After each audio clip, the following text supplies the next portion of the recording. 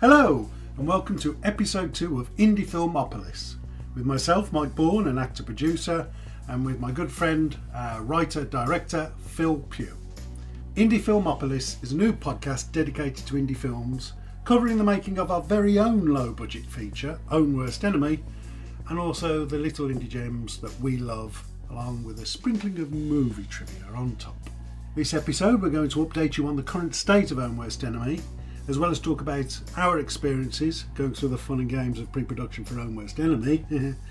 With pre-production as our loose theme for this episode, we're also going to go over our top 10 castings that almost happened but didn't. We're going to discuss our choices for perfect castings and complete miscastings in indie films. We're also going to review Lean on Pete, and then to round things off, we'll have a few recommendations for some of the little indies we've enjoyed most recently. If you're joining us via Indiegogo, hello again, thanks for coming back and sticking around. As ever, we are eternally grateful for your continued support.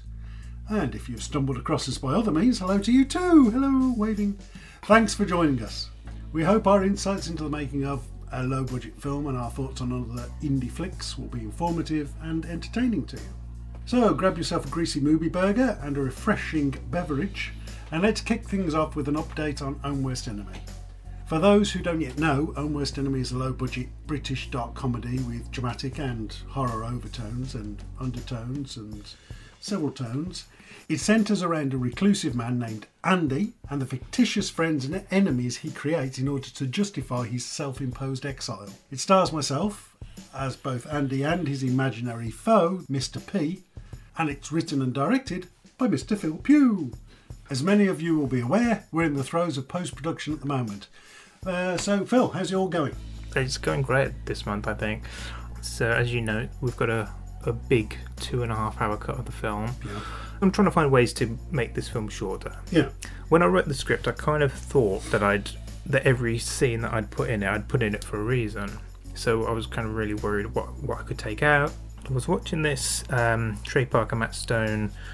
They'd gone and surprised I think it was a writing class, like a university writing class. Yeah. And they were just talking through one of the specific things that they do when they think that they've got a finished script. They've got like a sort of a formula of sorts that they use. Their sort of their formula, their theory, they go through beat by beat, scene by scene. Yes. And so what they try and do is every scene, something happens, and then the following scene needs to be but or therefore. Okay. Not and then. So but or therefore. Oh, okay. Or therefore. I like that. So any kind of and thens they get rid of because they don't need it. Or they can consolidate the and thens into the previous scene. Yeah. So and I kind of instinctively had done that anyway, writing the script for Own Worst Enemy. But then I sort of started going through the scenes. I'm thinking, no, actually that's a and then scene. I can get rid of that.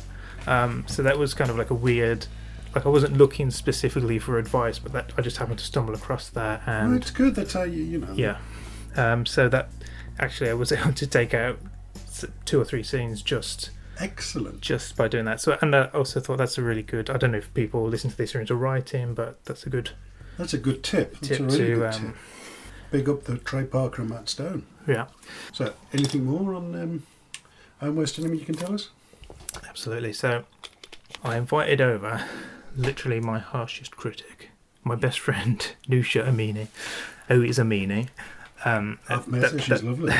As well as being your friend, obviously it's worth saying she's got experience with film work as well. Mm-hmm. So bless her, she watched the whole 2.5 hour film. Yeah. What did she think? That's the one you want to get out of the way first. Yeah. Yeah, she's brutal. But I think we were just like 5 minutes into the film and we were squabbling over one cut. And it got down to like 3 frames. And she's like, no, wow. She's wrong. But do you hear that? You're wrong. But it was great because she hadn't had anything to do with the making of the film. She wasn't even in the country at the time. She read the script 5 years ago, so like she had no preconceived ideas about it. Yeah, so instantly she's like, well, that needs to go. That's too long. And that's what you need. Absolutely. That's what you So I almost wanted to kill myself after she'd seen the whole thing. But anyway. So everything's going well in the edit. That's what we need. Okay, let's backtrack a little now and talk a bit about the earlier stages of making the film. In this podcast, episode by episode, I'm going to go through the whole process of making Own Worst Enemy, from its initial stages right through to its completion. In the last podcast, we talked about the conception of the film. Check out that episode if you haven't already. This time, we're going to focus on the pre-production of the film. So why not start in a good place, like the casting? The casting, that's probably your favourite bit, is it, Mike? The most important Well, bit for you. Only because I got cast, yay! Yeah. Which was lovely. When I had the initial idea, it was I don't think I had anybody in mind, but when I specifically decided to write the idea, I had you in mind. Ooh, lovely. For both roles. So obviously, there was no casting hunt for the two main characters. When you first wrote the script, was it your initial thing straight away to have the main actor play both roles, or was that something you came to as you wrote it? Specifically because of the lines he says about talking to himself. Okay. I'm literally talking to myself, so I literally wanted him talking to himself. Fair enough. Okay. I don't remember having any kind of intrepidation giving you the script. I think I would have been surprised if you'd have said no. I would have been surprised if I'd have said no. For a long time, it was just me and you working on it. Yeah. Just rehearsing the script. Because it's 70% Mike and Mike. Yeah. And then the other 30% is Mike and somebody else. So the first person we cast beyond Mike and sort of outside of our circle of people who we'd normally work with anyway was an Australian actor called Matthew Waters. Anybody who grew up in the 80s and 90s, who, if you're from England or Australia, you'll most definitely know at least his most famous role of Bronson Twist in Round the Twist. Well, it sort of it wasn't afraid to break certain barriers. It was insane. It's such an insane show. It was a sort of show that I loved growing up, but it was a sort of show that I never thought they'd ever release on DVD. And as soon as I found it on DVD, I bought it without any hesitation. And then rewatching it, I was just like, this is mad, absolutely mad. And then there was shows that I didn't remember watching or hadn't watched, and some of them were just so crazy to the point where I thought, is this actually a kids show? I think Matt's most famous episode, I don't know if you know it, it's the one where he has special powers in his willy that makes him go like a jet boat across the lake. Mm-hmm. Yes, I've seen snippets of it. So yeah, it's a completely insane show. And so this is, I don't know, 5 or 6 years ago. Yeah. This is back when people used Twitter. Used what? I've never heard of that. Do you remember Twitter? So like whenever I watched a film or that I liked, I would tended to follow the actors and the director. And then rewatching Round the Twist, I was just kind of looking to see who was around on Twitter, and the only person I could find was Matt Waters, and I just gave him a follow. Not long after that, he tweeted me and said, so I think I must have tweeted something about having been catching up with Round the Twist on DVD, and then he tweeted me, excuse me, and said something like, "Oh, I hope you're enjoying Round the Twist. I'm in London now. Let me know if there's anything coming up."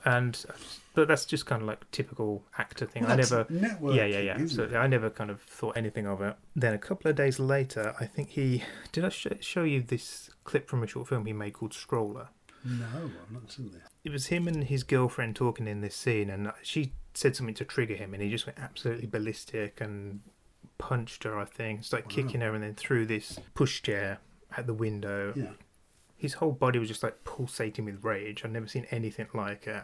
And I just thought, oh, that's Perry. And up until that point, because if you know Round the Twist and you know Bronson, you would never look at Bronson and think Perry. No, he was too cute. Yeah, he was just like a little rambunctious, cheeky kid. And to be honest, I think he was sort of written as a bit more of a student in the script. And I thought he was more studenty. I thought if I change it a bit and make him a bit more chavvy, I think it could work. So anyway, I messaged him over Twitter. I mean, this is like at the time I was like, Twitter's great. Like being able to network with people like that over Twitter is insane. So he said, yeah, send me the script. he said he liked it. He asked me to call his agent, talk to his agent, and that was it. From there. Wow. So yeah, casting by Twitter. Casting by Twitter. Wow, there's been better ways to cast. Yeah, and it's just kind of one of those things that I kind of felt was meant to be, because it was such a weird series of events in a very close succession, like buying the DVD, tweeting about watching Round the Twist, then following him and him seeing the tweet and going, hey, bear me in mind for anything, and then him posting that clip from a short film, which he couldn't possibly have known that would have been of interest to me. And that brings us nicely, I think, to Terry Dwyer. Terry Dwyer, yeah. So Terry Dwyer plays the weather woman, the weather presenter. And the great thing about Terry is she's an actress and she's also done presenting work. So I was looking for somebody who did both or had done both. Because she's been in Hollyoaks. That's how I knew her from Hollyoaks. Back when Hollyoaks first started. And then she'd presented shows like 60-Minute Makeover, I think. Oh, yeah. And I think she's been on done Loose Women and things like that. And so my good friend and producer Nigel Davey approached her agent, and that just she seemed to like the script, and was just like, yeah, cool, let's do it. Oh, and that was just kind of a day. So I think again with Matt, it was a small commitment. It was just a couple of days for Matt, one day for Terry, so it wasn't that they were committing. They're not committing huge swathes of time, and they were happy to do it. Yeah. Mm-hmm. And that was a good filming day as well. That was the first filming day. That was our first filming day, and we filmed. And on that day as well, we had the other actor come in, Ryan Witchart. Ryan, yeah. And he played the other weatherman. Yes, he did. Again, he was cast through Twitter as well. So big up to Twitter. Yes. Again, he was just kind of tweeting me, and he was super funny. I checked out what he was doing, and he was just perfect for this role of the weather presenter, and he came along. He was great, wasn't he? He was. He was so nice. And really nice guy. Blown up since. Like I think he's like huge some in sort Germany. Yeah, absolutely. In Germany, I think he's like the Ant and Dec of Germany. Yeah. So yeah, he's a busy boy. Which I think brings us nicely onto, I think, was your star turn or turns, as there's two of them. The Phelps brothers. So, James and Oliver Phelps, better known as the Weasley twins, is it? Yeah, they're known as the Weasley twins from the Harry Potter films. And so I'd met these guys before at charity events. Like they're ambassadors for a local charity called what's his name? Harry Mosley. Harry Mosley, who did the wristbands. Yes. So they were very involved in that, and like I said last time, I do a lot of editing, but sometimes from time to time do corporate events as well, cover corporate events, and on a couple of occasions I was covering charity events that they were at, and so doing that I'd interviewed them and probably made no impression on them whatsoever, but from that I knew that they were nice, down-to-earth guys. And Nigel Davey, who mentioned previously, we'll talk a bit more, he's friends with their mum, and so I don't know I guess the pictures are out there. They play some policemen. Yeah. If you're casting a film, I've got a really good tip for you. Oh, go on. Then. Okay. We were trying to think of people for these two policeman roles, and in the script they were called Policeman 1 and Policeman 2. Okay. And I'd already given one of the roles to Gary Keane, who was from 1 Minute, who you worked with before. Yeah, he's a good guy. He's a good actor. And then we were looking for somebody else, and I think Nigel said, should we try and get someone a bit notable in just for this last day? So I threw a few ideas at him, and these people were literally, they were not in any way famous, just had experience. Yeah. Every single person was turning down this other role, and I think it's a pretty good role in terms of the dialogue and stuff.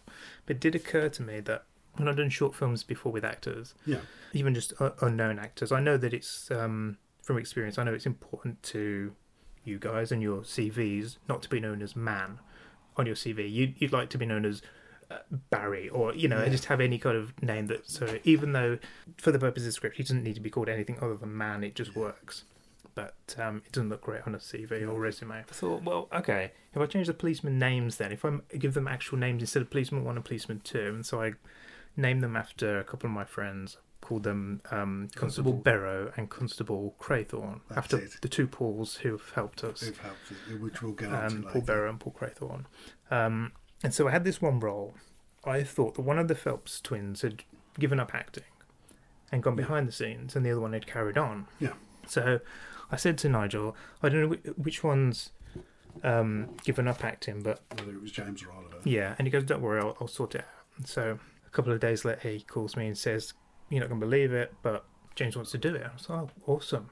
Fantastic. Like, after we'd had all this trouble, and then just by changing the name in the script to an actual name rather than Policeman Number 1, that being the tip. If you're trying to cast a movie, don't cast Man Number 1. Give them proper names. It doesn't matter for your film. You can call them whatever you want. But for casting, you'll get more engagement with actors if you give them proper names. Remember that. So Nigel came back, said James is up for it. It's like awesome. So me and Nigel just thrashed out details, and so Nigel was going back with James's agent. And then it's literally like maybe the next, it could have even been the same day, he calls me up and he goes, you're not going to believe this.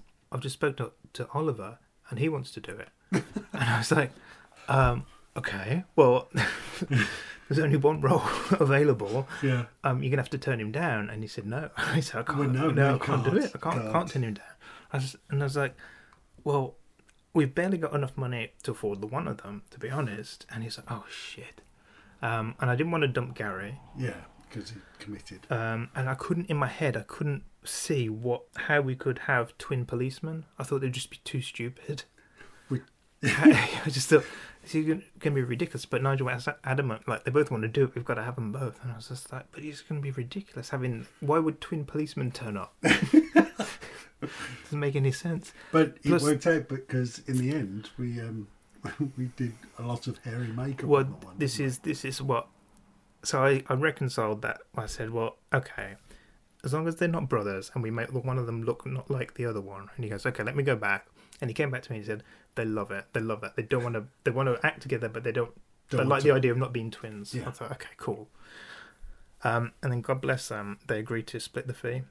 Oh, this is why they're just such superstars.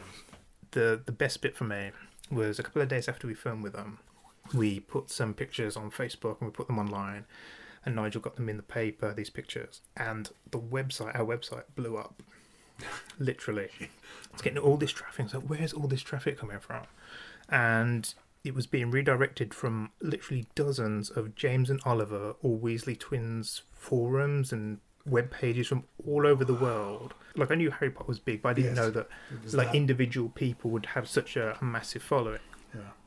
Anyway, the best bit was these are dedicated Phelps Twins fans. Yeah. They're discussing on Facebook the pictures that we posted, and they're like, I can see James, where's Oliver? Oh, that's what you know. And they're standing next to each other. Yeah. So for James and Oliver, that was it. Yeah, and I was just like, that's perfect. Like, if these dedicated Phelps Twins fans can't tell, you've made it perfect. Made their day. But it's worth mentioning Gary Keane again, because in the end, it still worked out brilliantly. Yeah. So what happened was we kept the two policemen and then added a detective inspector. Yeah. And yes, you're right. It worked out much better having a detective and two sort of lackeys. Which brings us on to some of the major players for the crew. Mm-hmm. We've mentioned him before, Nigel Davey. Yeah. So Nigel, I know Nigel from when me and Nigel did a collection of short films, which we banded together called 1 Minutes, which I hope we'll get to talk about more in future episodes. But he was a relatively successful actor. I think if you look up his IMDb page, you'll see he's been in quite a lot of stuff. But he ended up sort of finding a love for producing, and so with this one, he ended up helping me producing. He helped sorting out all kinds of bits and pieces. As much as a producer, like at the end of every day of filming, once everyone had gone, I'd be there with my head in my hands, and he'd come in and counsel me, like talk me off the ledge almost at the end of every day. He is an excellent producer in that respect. He is, yeah. And then, of course, you've got your director of photography. Director of photography, Laura Howard, yeah. So Laura, she worked for Aardman, didn't she? She went back and worked for Aardman, I think. Yes, I think you're right. I think in between Aardman gigs, she did West Enemy. Yeah, and she went and she's done the Shaun the Sheep movie. That's right. I think she did that afterwards, and she'd just come off Pirates, I think. Oh, yeah. Was that right? An adventure with pirates, scientists and pirates. Yeah. So before we were crewing up and Western, this was the first time I'd worked with a sort of a proper director of photography. Yeah.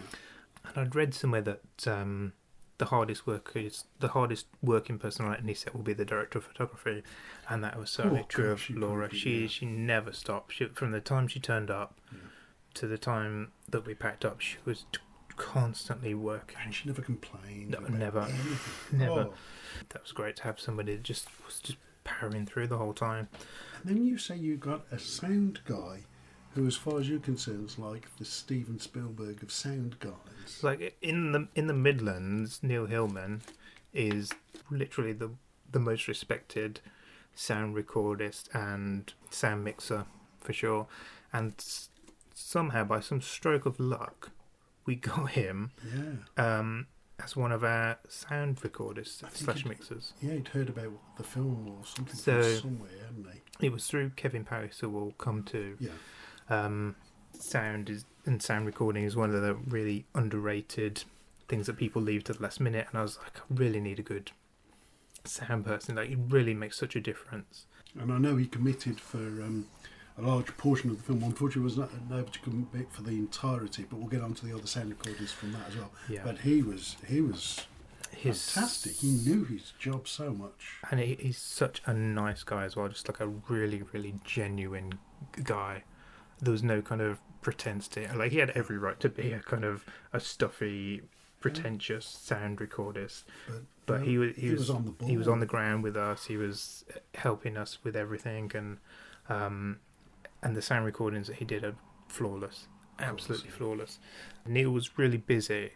He was so busy, and he was so committed to our film that he was doing sound recording for us during the day, and then at night he was sound mixing in his recording studio. This is like a tiny little film, but he just wanted to help us out, and he was that committed that he was kind of putting work aside to do. I didn't know in the evenings, and then not just through the evenings, like through the night, and then having a couple of hours sleep, and then coming in and doing full days with us. It's good to know that people experience that much in doing film can see the potential that this film can produce, and he saw it enough to want to get this film made. I think so. Like, he did, whenever he wasn't recording, he was sitting there reading the script, which most crew wouldn't normally do. They just, okay, what's the scene? We'll do the scene. But he wanted to know the whole script, and once he'd finished reading the script, he was kind of even more on board. He really could see the potential in it, like you said. But yes, like you mentioned, he's a busy guy, and he couldn't do all the days, but he did most of the first block. And then the very last day of the first block, we needed somebody, and he recommended a guy called Billy Bannister, who's a great guy. And then between Neil and Billy, they did the second chunk between them, I think. He was committed as well. He was so committed. Like, he would, he didn't have to stay, like, because we did long days, and he didn't have to stay with us. And the very last day that we did at our main location, we were trying to get everything finished off. We were there till 3 o'clock in the morning, and he was there with us. So that was our sound guys. Honestly, if there's one good thing about this film, is the sound recording is awesome. Yeah, I sound beautiful. And we're so lucky to get them. Then other people we had helping us out, Sam and Tanya, makeup artists. So I guess you had more to do with them than me. So what was your experience working with them? Oh, they were lovely. They were funny. They were always on board. They were always ready. Whenever we did a cut, they'd come in, they'd have a look, and they'd say, "No, you need to do this on this and this," and they would stop and say, "No, this doesn't look right. We need to make him up here. It looks too shiny." Or you would call them in, and they'd be there. They'd be sitting. They'd be ready. They'd come in. Their commitment was always there as well. But they always wanted to get it right. They always wanted to get it spot on. If they weren't happy, they would say. And their commitment was solid. And they're always kind of game as well, and that's important because it's such a weird film. It didn't kind of phase them. We did have like other makeup artists who were in and out, and they were great. But I don't think they quite got it. They definitely kept themselves. They kept themselves, but Sam and Tanya were there on hand. But it was pretty much like a family. All these people were a family. We were all working for the same commitment. We were all committed to get it done. We also had a guy who was committed to the project on the green screen side of things. Yeah, and that was Kevin Powis. Kevin Powis, who was just awesome. He's a friend of Nigel Davis, and he's done a lot of work with Nigel. And so I knew him by association, and I'd helped him and Nigel do some of his short films. And yes, so like we said, we had these weather reports with Terry Dwyer, and I just thought it'd be simple. We just get a green screen, throw in front of it, camera. Sounds easy. Yeah. He's a guy with a lot of stuff, a lot of kit. And when he turned up for the day, he came with a green screen, all the lighting, auto cue.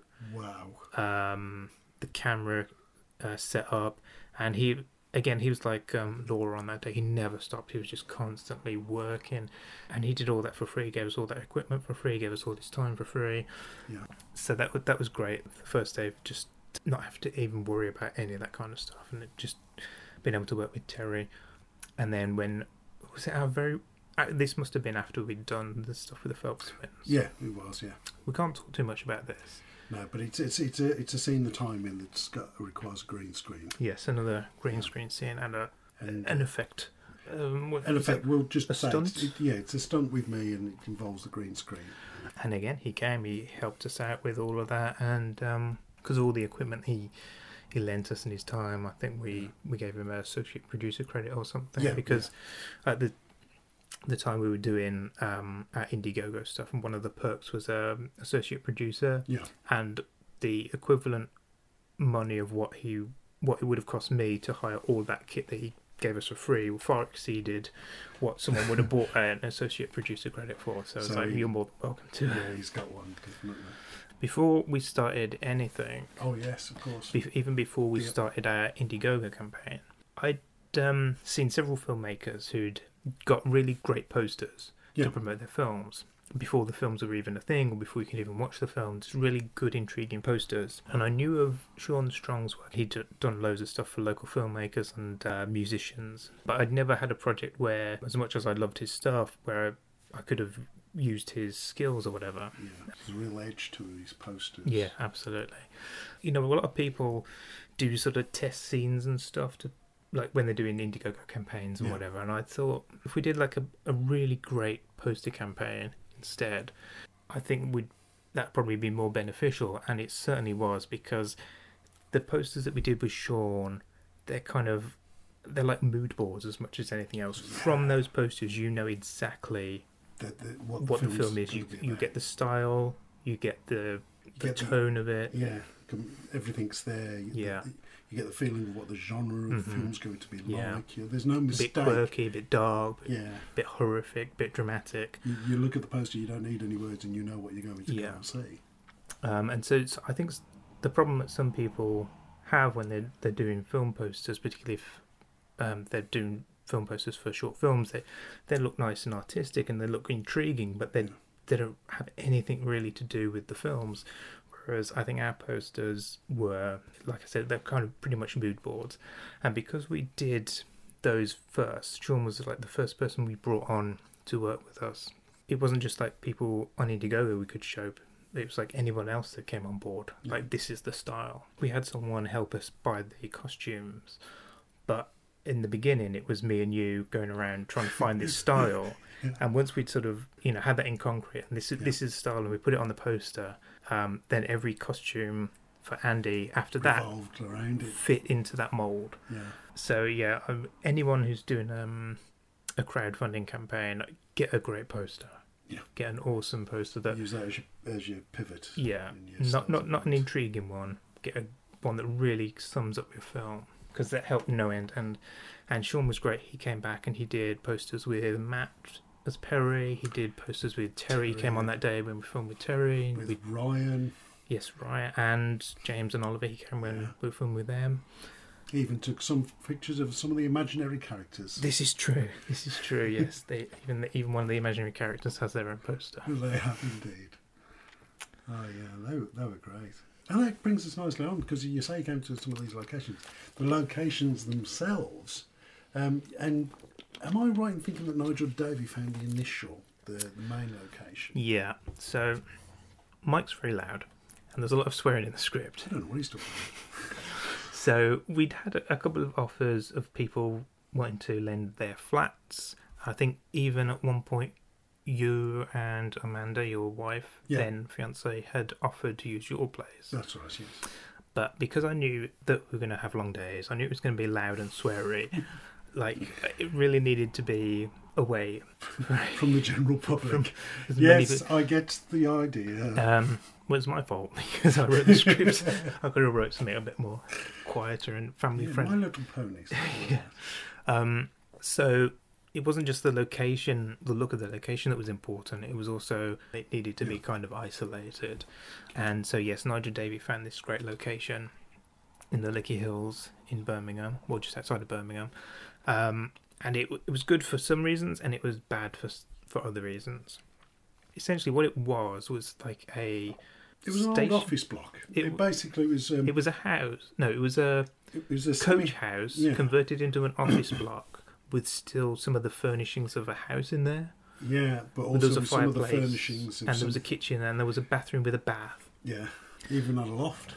Yes, there was a loft. It had everything we needed, and it had much more space than what you see in the film, which was ideal for wardrobe, makeup, people just hanging out, food.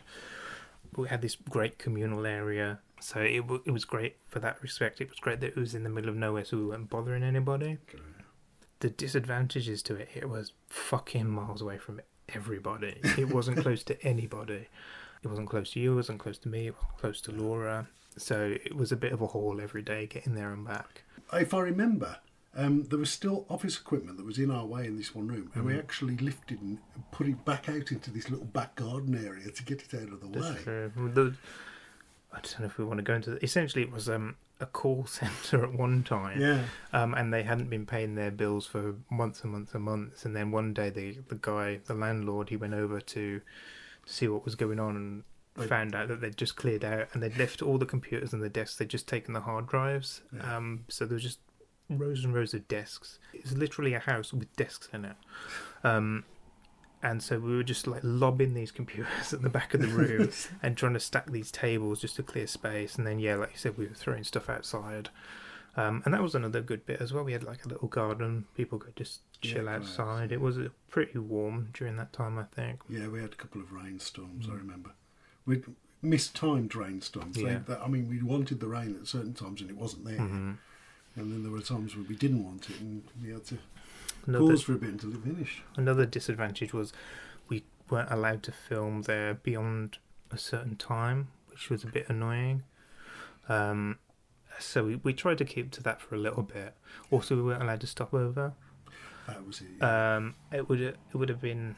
It would have been too perfect if we could have stopped over, because there were some days we just could have just gone, okay, we'll just work for another hour and we'll just chill here and bed down and pick up in the morning. But we weren't allowed to do that. Nigel, as great as he is, he was constantly winding me up the whole shoot. Like, he'd be calling me up and say, "Oh, I've heard from so and so and this has happened." I'm like, "What?" And they're like, "No, I'm only joking." I'm like, "For God's sake." But then, because we weren't allowed to film beyond a certain point, we just got to the point where we just couldn't not carry on filming some days. So we did carry on, and one of the times that we carried on filming, the guy, he had a building next door that he also managed, so he was around up until a certain point during the day. More often than not, he left before we were supposed to leave anyway, so it wasn't too much of an issue. But on this particular day, he was still there at 9:00, and it just so happened that it was one of your loudest, sweariest scenes. Oh God, I remember this. And he'd noticed that we were still there, and he came storming over to tell us to get out. And he was about to knock on the door, and all he could hear was you screaming and yelling and swearing. And then he must have gone off, not wanting to get involved. And then I got a call from Nigel the next day saying, "Oh, the landlord guy's been in touch, and he said, saying you were there and you were having a big argument and swearing at each other and stuff." And I thought he was winding me up, but like for once he was actually being serious at this guy. But he didn't realise that we were filming. he was telling Nigel, saying, you wouldn't believe the things that they were calling each other. Okay, so that's a story to remember. So like if we'd have still been there doing like a quiet scene, it would have kicked the door in, I think, and turfed us out. But because you were yelling your head off, he was like, he scarpered. So as well as finding these fantastic locations in Nicky Hills, the ones that we did the green screening at, and the ones for the location, which were stone's throw from each other. Yes.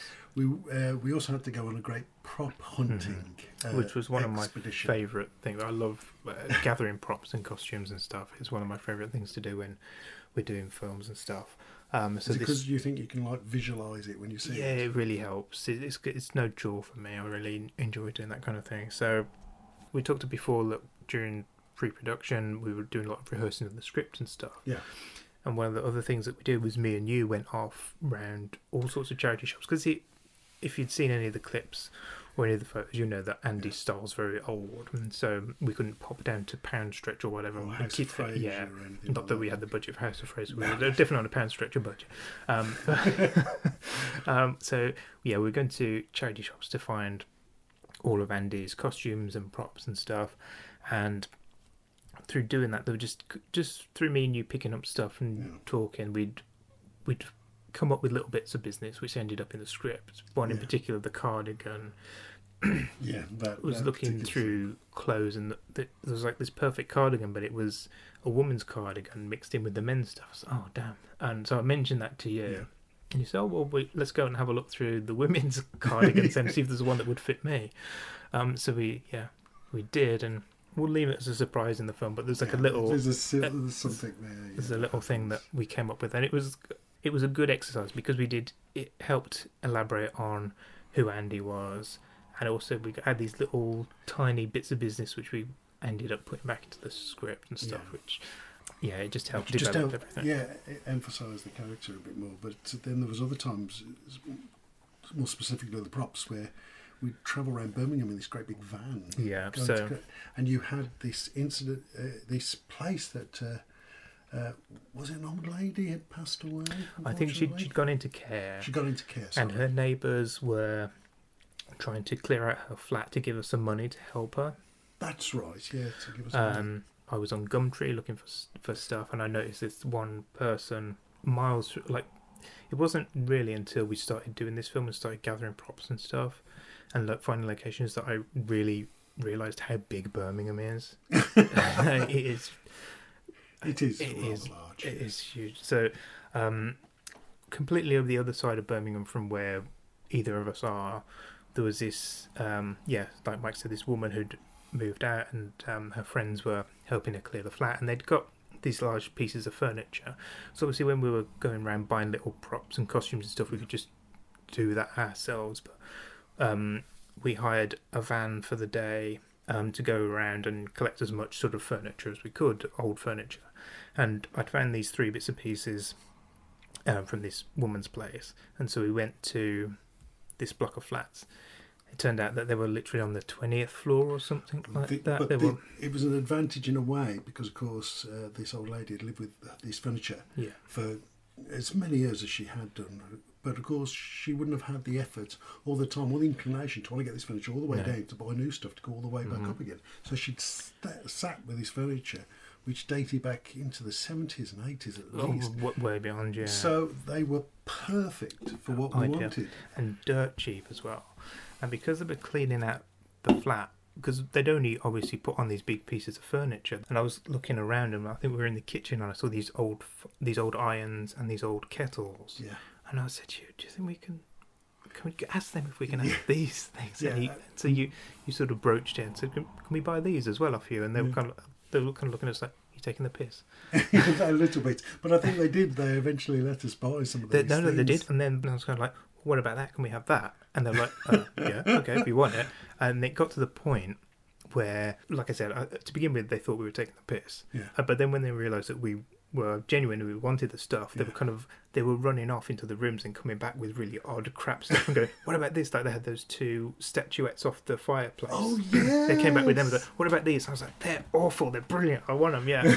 And then they were kind of like up in the ante between themselves. They were like each running off trying to find the worst thing that they could possibly And I don't think they could believe their luck, because they've got this horrible task of cleaning this poor woman's flat on the 20th floor of this block of flats. Neither of them have transport, and we turn up with a van wanting to take as much off the hands as possible. We took about 3/4 of the stuff out. I know they had like a big settee or a table that somebody else had got. That horrible settee, and we took a couple of dressers and the table from the window and the chairs, and then we took all the little bits, the kettles, the irons, the meat grinder.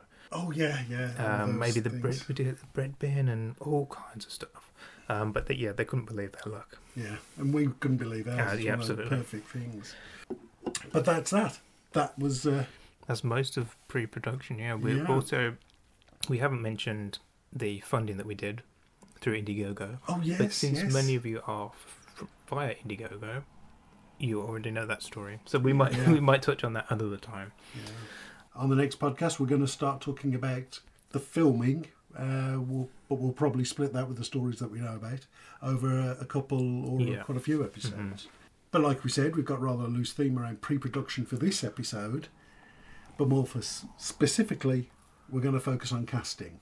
Mm-hmm. One of the things that we find most interesting about any movie is the what could have been scenarios around the casting, which is often so critical, and we all know the famous examples. Yeah, like Tom Selleck. He was literally a moustache hair away from being Indiana Jones. Yeah, there was Eric Stoltz, who filmed for several weeks as Marty McFly on the Back to the Future before being replaced by Michael J. Fox. They just didn't think he sat into the role, and Michael J. Fox obviously turned it into a career-defining role. Absolutely. Everyone knows Will Smith as well. He was the producer's choice for The Matrix, but I think the directors didn't want to do the Fresh Prince of the Matrix, so they went with Keanu instead. But I think he even admitted himself he would have become too much of the screen. He didn't like the film to be the one that talked about it. Mm-hmm. But we ourselves have prepared a top 10 list of maybe more obscure, certainly not as well known in most cases, what could have been castings. We haven't limited ourselves to indie films either, although there are a few of those in the mix. Mm-hmm. So let's kick off with 10. Frank Sinatra as Dirty Harry. Now, he was the original Dirty Harry for the film. He was cast as it, but unfortunately, he suffered an injury, he broke his arm, and wasn't able to continue. I think they were only short way into the filming at the time. And then, of course, they turned to Clint Eastwood. 9. Robert De Niro. He auditioned. He got as far as doing a screen test, I think, for The Godfather. So he's well known for his Oscar-winning role in The Godfather Part 2. Yeah. But he was auditioning. This is before he kind of made any kind of waves, really. He'd done some films with Brian De Palma. Yeah. But he auditioned for James Caan's role, Sonny. So obviously, if he had got that role in The Godfather, he never would have gone on to do his Oscar-winning performance in Part 2 as the younger Marlon Brando. Yeah. So how different could that have, all turned out for him? Can you imagine James Caan doing the younger? Yes. Yeah. 8. Nicole Kidman as Mrs. Smith in Mr. and Mrs. Smith. She was cast and was doing lots of performing in rehearsals with Brad Pitt, but she pulled out herself because she felt there was no actual chemistry going on between Mr. and Mrs. Smith. So, of course, then after that, it went to Angelina Jolie, of course. Of course, that's where those two met. Yeah. 7. This is an interesting one. Robin Williams wanted to be Hagrid in Harry Potter. Like he lobbied for that role. Wow. But the producers and particularly J.K. Rowling had a British-only casting rule. Wow. Also, at another point, Chris Columbus, the director, he'd actually cast an American kid, Liam Aiken, as Harry Potter. I guess he must have done a really convincing English accent. Everyone was happy with him. He got back on a plane thinking he was Harry Potter. When he got off the plane at the other end, he was informed, "I'm sorry, we found out you're American. You're no longer Harry Potter." If they had not had that rule, can you imagine how different Harry Potter would have been with Robin Williams as Hagrid? And would we ever have heard of Daniel Radcliffe had he not have...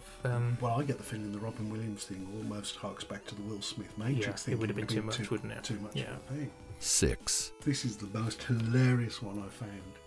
Sean Connery as Gandalf. He was actually presented with it first, he didn't understand the script. He didn't understand what Gandalf was actually saying. Right. I don't know if this actually refers to when he talks in Elvish Mm-hmm. or when he's actually speaking English. But for that reason, Sean Connery turned the role down. He would have been quite a grumpy Gandalf Oh as yeah, well, he'd wouldn't be he? very grumpy. Was it around that time he did the League of Extraordinary Gentlemen, and he just hated doing that? He hated doing most films, I think he did. He always seemed like an angry character after But he was so kind of vile about the League of Extraordinary Gentlemen. They're like, you wouldn't want that for Lord of the Rings. It probably could have destroyed the film if there was someone, because everyone, it seemed, who was on board with Lord of the Rings loved the experience, and they really loved the film and kind of got on together, and he wouldn't have fit in that mix. I couldn't have seen how he would have fit in that group. I do remember, probably at the time, but there's this fantastic story of when the cast was sat in their trailer for certain things, and they would play the Hobbit, playing the Hobbit, Elijah Wood, they would play music, and in this screen just to the side of them was Ian McKellen as Gandalf, and every now and again they would hear, that music now. So the grumpiness was still there. Yeah, that was gentler Ian McKellen, but certainly Sean Connery would have been kicking that screen door and then kicking the Hobbit out. Beating the crap out of the Hobbit. 5. Titanic, Jeremy Sisto.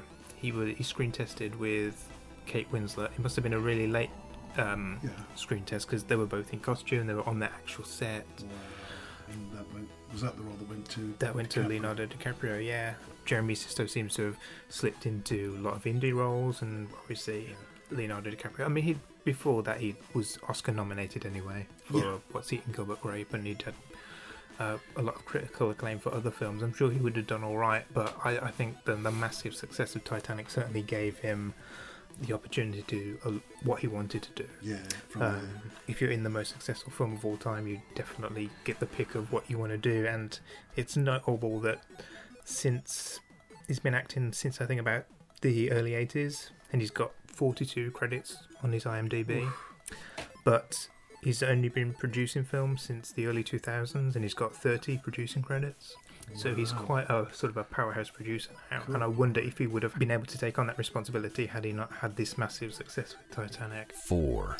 Adam Sandler, for me, I find him extremely frustrating because you can see the potential of him being a good actor, but he just produces awful and stars in awful comedies. For the most part, yeah, which is one of the reasons why he didn't take the role of the Bear Jew in Quentin Tarantino's Inglourious Bastards.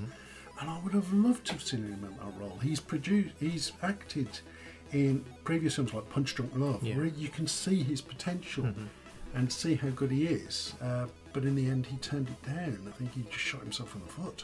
3. This is one of my favourite what could have been castings because it's just so weird to think of it now. It's Seth Green as Jay in Mallrats.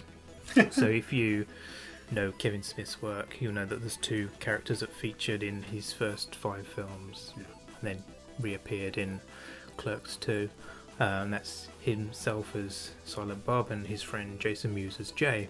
And Jay was sort of based on Jason Mewes. He was Jay in Clerks, and then when they did Mallrats, the studio funding it didn't want Jason Mewes involved. They wanted a name. I think they gave Kevin Smith a list of names, and everyone was adamant that it should be Jason Mewes. And the studio did everything possible to try and dissuade him, to the point where they wouldn't pay for Jason Mewes' hotel. He had to sleep in Kevin Smith's room. And they had Seth Green on hold the whole entire shoot to come in at a second's notice. So if Jason Mewes did the slightest thing to fuck up, they would have fired him and brought in Seth Green. That worked out, but yeah, it could have been a very different story. And I don't know how inspired Kevin Smith might have been to bring back those characters if Jason Mewes wasn't playing. Exactly. 2. O.J. Simpson as the Terminator. He was the studio's first choice, and it was Cameron who wanted Schwarzenegger. And thank you God that Cameron got that right. Yeah. 1. And then finally, James Woods in Reservoir Dogs. Which role was he going to go for? He was offered. Well, Quentin Tarantino sent the offer of the role of Mr. Orange, Tim Roth's role, to James Woods' agent, and apparently, allegedly, the story goes that the agent never passed on the script. Reservoir Dogs comes out. it's huge.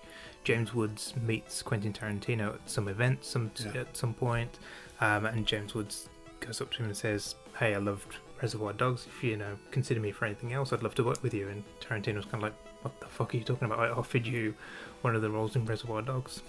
And James Woods was so furious by this, he subsequently fired his agent for not passing on the role. Wow. But that's an insane one, because I think Tim Roth was great in that role, and I just can't imagine James Woods and Harvey Keitel playing off each other very well. Harvey Keitel had that kind of he was that fatherly yeah. approach. I just couldn't imagine that same dynamic. No.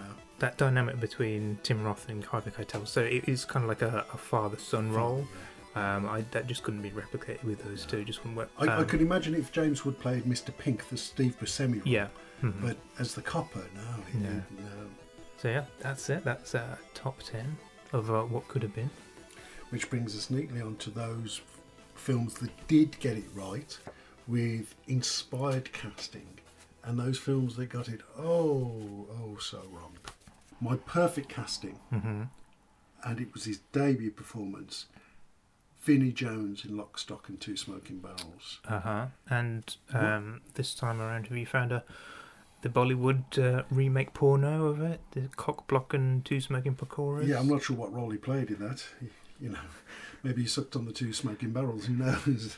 I've not found it yet. But Vinnie Jones in that role, there was one thing that I remember from it, and that's when he has his violent streak in it, and he gets the guy's head in the car door, and the director turns to him and says, "Just go for it." Yeah. Bloody hell, they didn't expect what they got. I mean, the pure rage and hatred that came out of Vinnie doing that. Yeah. It's an odd cast, I think, because he put in a lot of non-actors, Vinnie Jones being one of them, and I think Vinnie Jones is probably the only non-actor who does it convincingly. Yeah. There's a lot of kind of ex-fighters really struggling to get their lines out, a lot of them. But certainly Vinnie Jones, with no acting experience, he was absolutely perfect. Yeah. On the nose, yeah. Mm-hmm. And for you, you're perfect? Is Samuel L. Jackson in Pulp Fiction. As good as Bruce Willis is, as good as Uma Thurman is, as good as John Travolta is, I could imagine other people in those roles. Yeah. Particularly with John Travolta, Michael Madsen was supposed to be that role, and I would have loved to have seen that version of Pulp Fiction.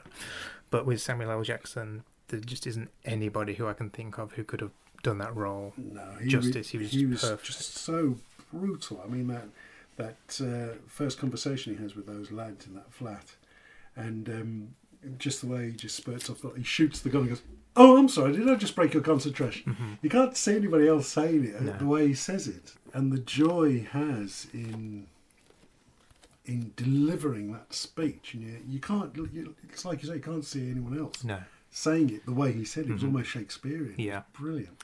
Yeah, it's perfect. So what about a role that didn't quite live up to, or was completely miscast? There's a film which is terrible. Yeah. It is terrible, which is a shame, because some of the points he made in it are really good. Glenn or Glenda, made by Ed Wood, the guy who made Plan 9 from Outer Space. Now, he made this, and it is about transgender issues, but through the entire film you feel like you're being narrated to death. Bela Lugosi. If he had a knife and fork, he'd be chewing the scenery as we spoke. Bless him, very good as Dracula in this. He would be delivering lines as if every single word and syllable meant something.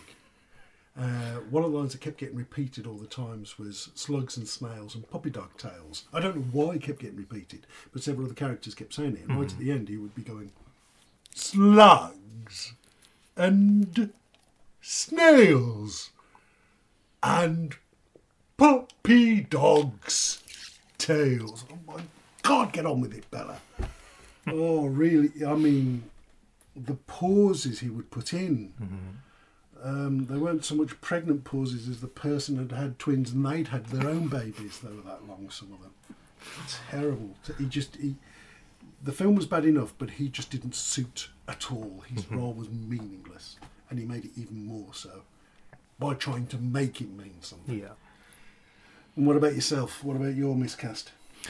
My miscast is Gary Oldman in Tiptoes. Gary Oldman. one of the British actors. Yeah, well, the actors, one of the greats. In this film, he bizarrely plays the twin brother of Matthew McConaughey. Well, of course, because they look so alike. Right. But weirder than that, he is a dwarf. Well, the special effects department must have had a field day. Crazy, really. To make matters even more weird, you've got Peter Dinklage in this film playing a character that really you could have easily taken him out. He wouldn't. He has no storyline at all. He's just there. Yeah. You just wonder why Dinklage just didn't have that role to begin with. I think you could argue that Gary Oldman was in there for the star power, but this is 2003. You already got McConaughey and Kate Beckinsale in it, who at that time they were like the go-to people for these sorts of movies. So you didn't need another person. So why they cast Gary Oldman in this role? It's baffling to say the least. And obviously a lot of people found it quite insulting and just weird that they would cast a normal-sized actor as a small character, and have to go to such trouble with special effects to make it look like he was an actual dwarf. So those were some of our perfect castings and some of our miscastings. But we've watched a few films recently. One of them did the festival circuit last year. It got released in America a bit earlier than what it got released here, and that's Lean on Pete, new film from Andrew Hay, who's a British director, all about a young lad and a horse he befriends. Horse. I liked it because it harked back to a genre of movies that you rarely see these days, and that's the road movie. Yeah. When it first started, I thought, oh, this is a small town drama kind of thing. And then it changed into a road movie. Yeah. And I enjoyed both aspects of it, but I didn't. It spent too long being a small town drama before it became a road movie. Yeah. Like some movies work really well, like From Dusk Till Dawn. Yeah. That's works really well. You've got the road movie part, and then you've got the horror part. Yeah. Those two weirdly worked well together. With this film, I was kind of settling in for a small town drama, and then it became a road movie, and I was like, oh, okay, it's this type of movie now. As much as I liked each bit, structurally it didn't work for me. Yeah, I'm kind of on the same par with that. And Lean on Pete was the name of the horse. Yeah. And it was almost like this was the inspiration for the lad. And as we're talking about the film, we're going to be giving some things away for those who haven't seen it. So here's a spoiler now. The horse passes away, but he passes away before the end of the film, and that kind of threw me. Mm-hmm.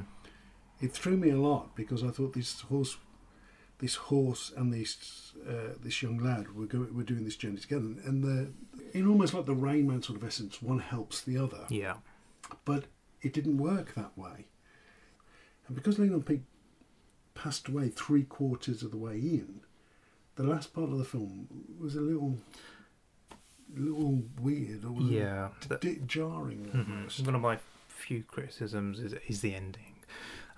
It turns into this series of sort of meetings with different people. So it's like I said, it starts off with this small town drama, and Steve Buscemi is in it, and he's awesome. Brilliant. I loved seeing Steve Buscemi in this kind of role again, because it wasn't until I watched this that I realised how long he'd been out of these sorts of roles. He'd done his TV show, and he'd pretty much been doing voiceover roles in cartoons and whatnot, and then when he turned up in this, I was like, oh my god, I really missed him, because he's just such a presence in the sort of early 90s indie films. Yeah, Pulp Fiction, Reservoir Dogs, all of the Coen Brothers stuff that they did during the 90s.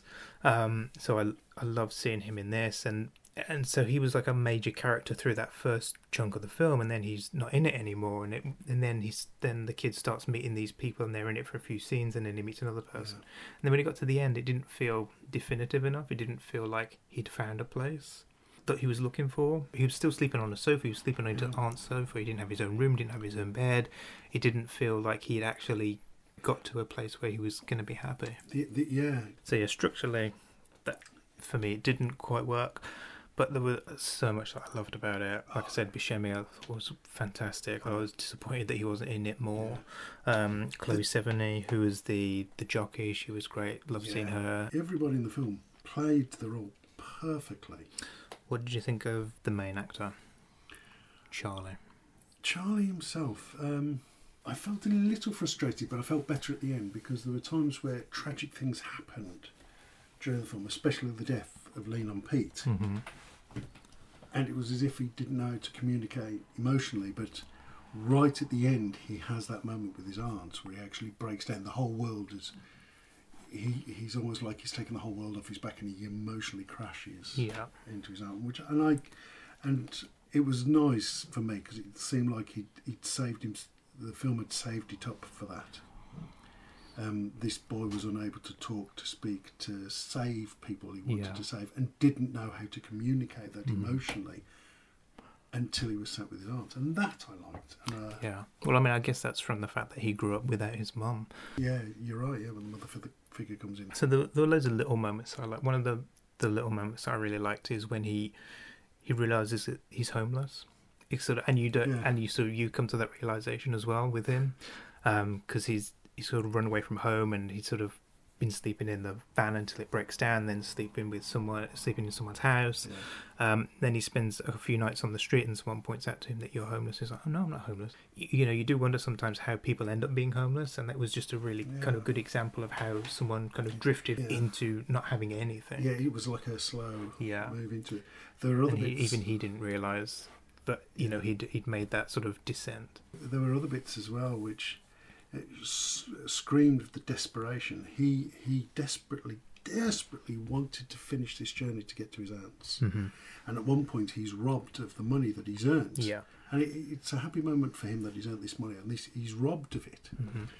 And so there's this pent-up desperation to get this money because it's his way out, and he gets a crowbar and he hits the person who robbed him and promptly robs the money back. And there's this surge of violence. It's not overbearing, but there is this surge of violent desperation. And it's even better because then when he runs away, he drops the crowbar, and just as he's finishing running around, he just shouts back, sorry. Yeah. I want my money, and then, sorry. It's great because as you're homeless, you develop this trait that you have to do to survive, which he develops just for that moment. But then once he's got the money back, he's back to being the boy, and emotionally... He just screams sorry, and that for me was a nice moment. One of the things I really liked as well was, and we talked about this last time with how we approached Don't Miss Enemy, in that we've had to do a lot of cutting between the characters. With this film, there's minimal editing. A lot of the scenes are literally one shot, and they're sometimes stationary shots, sometimes they're really well choreographed tracking shots. Very early on there's a scene where he's sitting with his father in the kitchen and they're just talking, and it's shot through the doorway, and you don't even see the kid's face, you just see the back of his head talking to his dad, but just their literal closeness, physical closeness, just speaks volumes. There's no need to get close up, so the framing devices were enough to get across their relationship. One of the things I liked about it as well was you were always the audience were always placed as an observer, purely of the boy. So there was a scene where this character breaks into the son's father's house, and the character attacks the father, punches him in the head. But instead of watching the fight and having this massive cutting stage choreograph, the camera turns and focuses on the lad who runs into his bedroom to go and grab a weapon. You hear this crash, you're not sure what it is, but you're stood there just watching the lad watching the scene.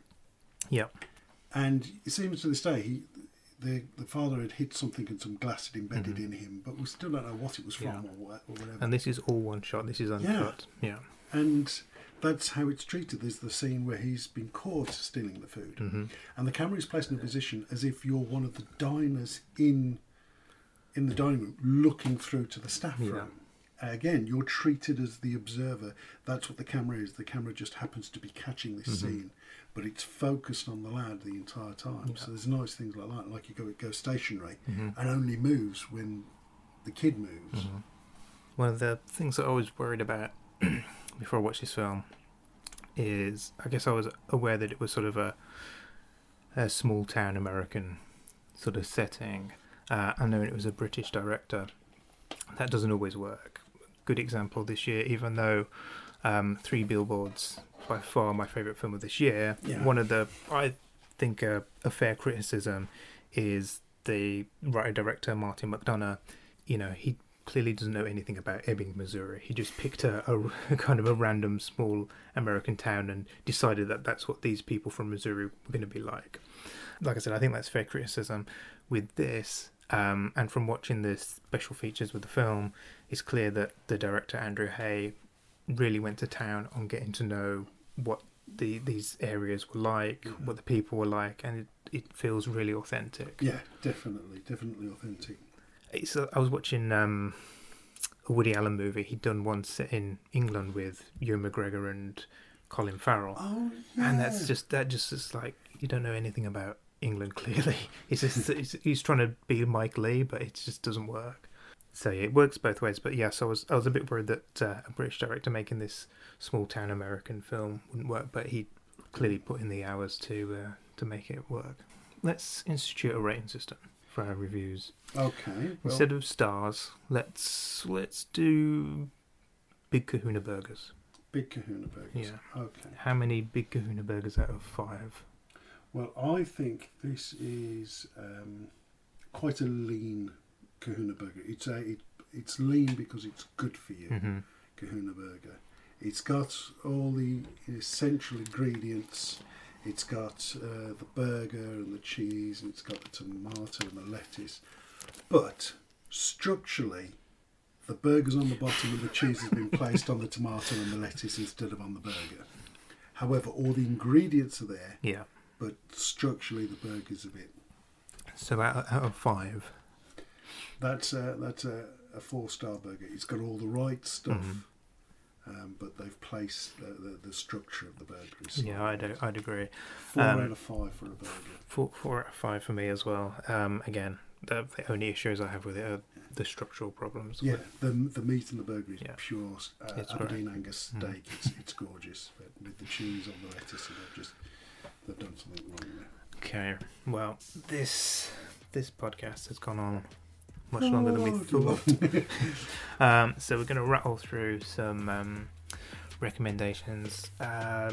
So, yeah, Phil, you clearly watch a lot of indie films. Mm-hmm. You're familiar with a lot. Is there any recommendations you have for us? Sure, yeah. Recently I saw a film called Breakpoint, not to be confused with Point Break. No Keanu in this one? No, it's got the aforementioned Jeremy Sisto. Ah. In another world, it could have starred Leonardo DiCaprio. It's on Netflix. You can also get it on Region 1 DVD. It's, if you're after just a very light, humorous film, I'd go for that. It's about 2 brothers trying to win some tennis championships. So yeah, if you have something light, go for that. Last time we talked about the Stanford Prison experiment. Yeah. After I posted the podcast, it turned up on Netflix. So if that piqued your interest, you can check it out on Netflix now. It's also available on DVD and Blu-ray. Also, I saw a film called Crystal Fairy and the Magic Cactus from 2013. Isn't that like a Barbie film or something? No, believe it or not. Barbie and the Fairies and the Magic Pirates? It stars Michael Cera playing completely against type for once. So if you enjoyed his performance, which I did, one of my favourite performances of his was his little cameo at the start of This Is the End. Is it This Is the End? The one Yeah. He plays a sort of exaggerated version of himself as a sort of like a coked up Hollywood actor, douchebag. Yeah. And he sort of plays a very similar character in this, and there's not much story to it. It's just a very kind of basic road trip through Mexico, then trying to find this cactus with hallucinogenic properties to it, and it's real simple, but I just loved Michael Cera playing a completely different character. That's available on DVD and iTunes. One of my favourite films that I saw recently was called Len & Company from 2015. It's got Rhys Ifans, who plays a musician turned producer, and he's trying to get his shit together. And it's a bit of a typical setup, sort of midlife crisis sort of thing. Yeah. And he's sort of tried to take himself out of the music industry to find himself, and his solitude is invaded by his son, who's also an aspiring musician, and he just wants his dad to listen to his demo tape. And one of the people he's worked with as a recording artist turns up, and so you've got these two people vying for his attention. What I really liked about it is it's the sort of film where it doesn't have a major emotional turning point. There's no big hugging scenes, no big I love you, son, sorry that I've left you all this time. Like, literally ends with his father acknowledging that he listened to the demo tape. He doesn't even say that he particularly liked it. But that's all the son wanted. He just wanted him to listen to the demo, and he did, and that's how it sort of transpires. And I liked, like I said, that there's no big hugging emotional bullshit, and it's a funny film as well. Last one is called The Wait, which is a really odd film. It stars Chloe Sevigny, who was in Lean on Pete, and Jenna Malone. It's two sisters who's at the very beginning, the mother's already died, and Chloe Sevigny gets a phone call informing her that in a few days her mother will be resurrected. So instead of informing any authorities that their mother's died, they wait for the resurrection. That's The Wait, and it plays out really bizarrely. If you're after a slow, weird film, I recommend that's available on Region 1 DVD, as is Lennon Company. So those are a few recommendations if you fancy checking out some indies from the last 5 years. Cinema releases. We've got a few indies coming out. One of which you may have seen the trailer for already is the new Spike Lee film, Black Klansman, which is the true story about an African-American police officer from Colorado who successfully manages to infiltrate the local Ku Klux Klan and becomes head of the local chapter. Right. It's produced by Jordan Peele and Jason Blum. Both have scored big last year with Get Out. Yeah. And it stars John David Washington, Adam Driver and Topher Grace. It premiered at the Cannes Film Festival this year, and it won the Grand Jury Prize. It's already out in the States and it's due to be released here at the end of the month, August the 24th. Mm-hmm. Then we go a bit left field and we go to a foreign language indie film, Polish film called Cold War. This is a love story between two people of different backgrounds and temperaments. They're just completely fatefully mismatched, and it's set against the background of the Cold War in 1950s Poland. Also features Berlin, Yugoslavia and Paris. Cold War also premiered at Cannes this year and won the Best Director award. It's released on the 31st of August here in the UK, but it's not out in the US until the end of the year. Another indie film to look out for is an Australian film called Upgrade. This is an action, horror, sci-fi comedy, which is typically Australian for me, but they're all great. It's set in the near future. Technology controls nearly all aspects of life, but when Gray, a self-identified technophobe, has his world turned upside down, his only hope for revenge is an experimental computer chip implant called STEM. It premiered at this year's South by Southwest, where it won the Audience Award. It's the second film directed by prolific horror writer Lee Ronell, who did the first three Saw films and the first three Insidious films. It's also produced by Jason Blum for Blumhouse and was released in the States in early June. It's due out here in the UK on the 31st of August. This one only had a £5 million budget. Then we come to Britain, where there's a new film by Idris Elba, the famous DJ and actor from the Thor films.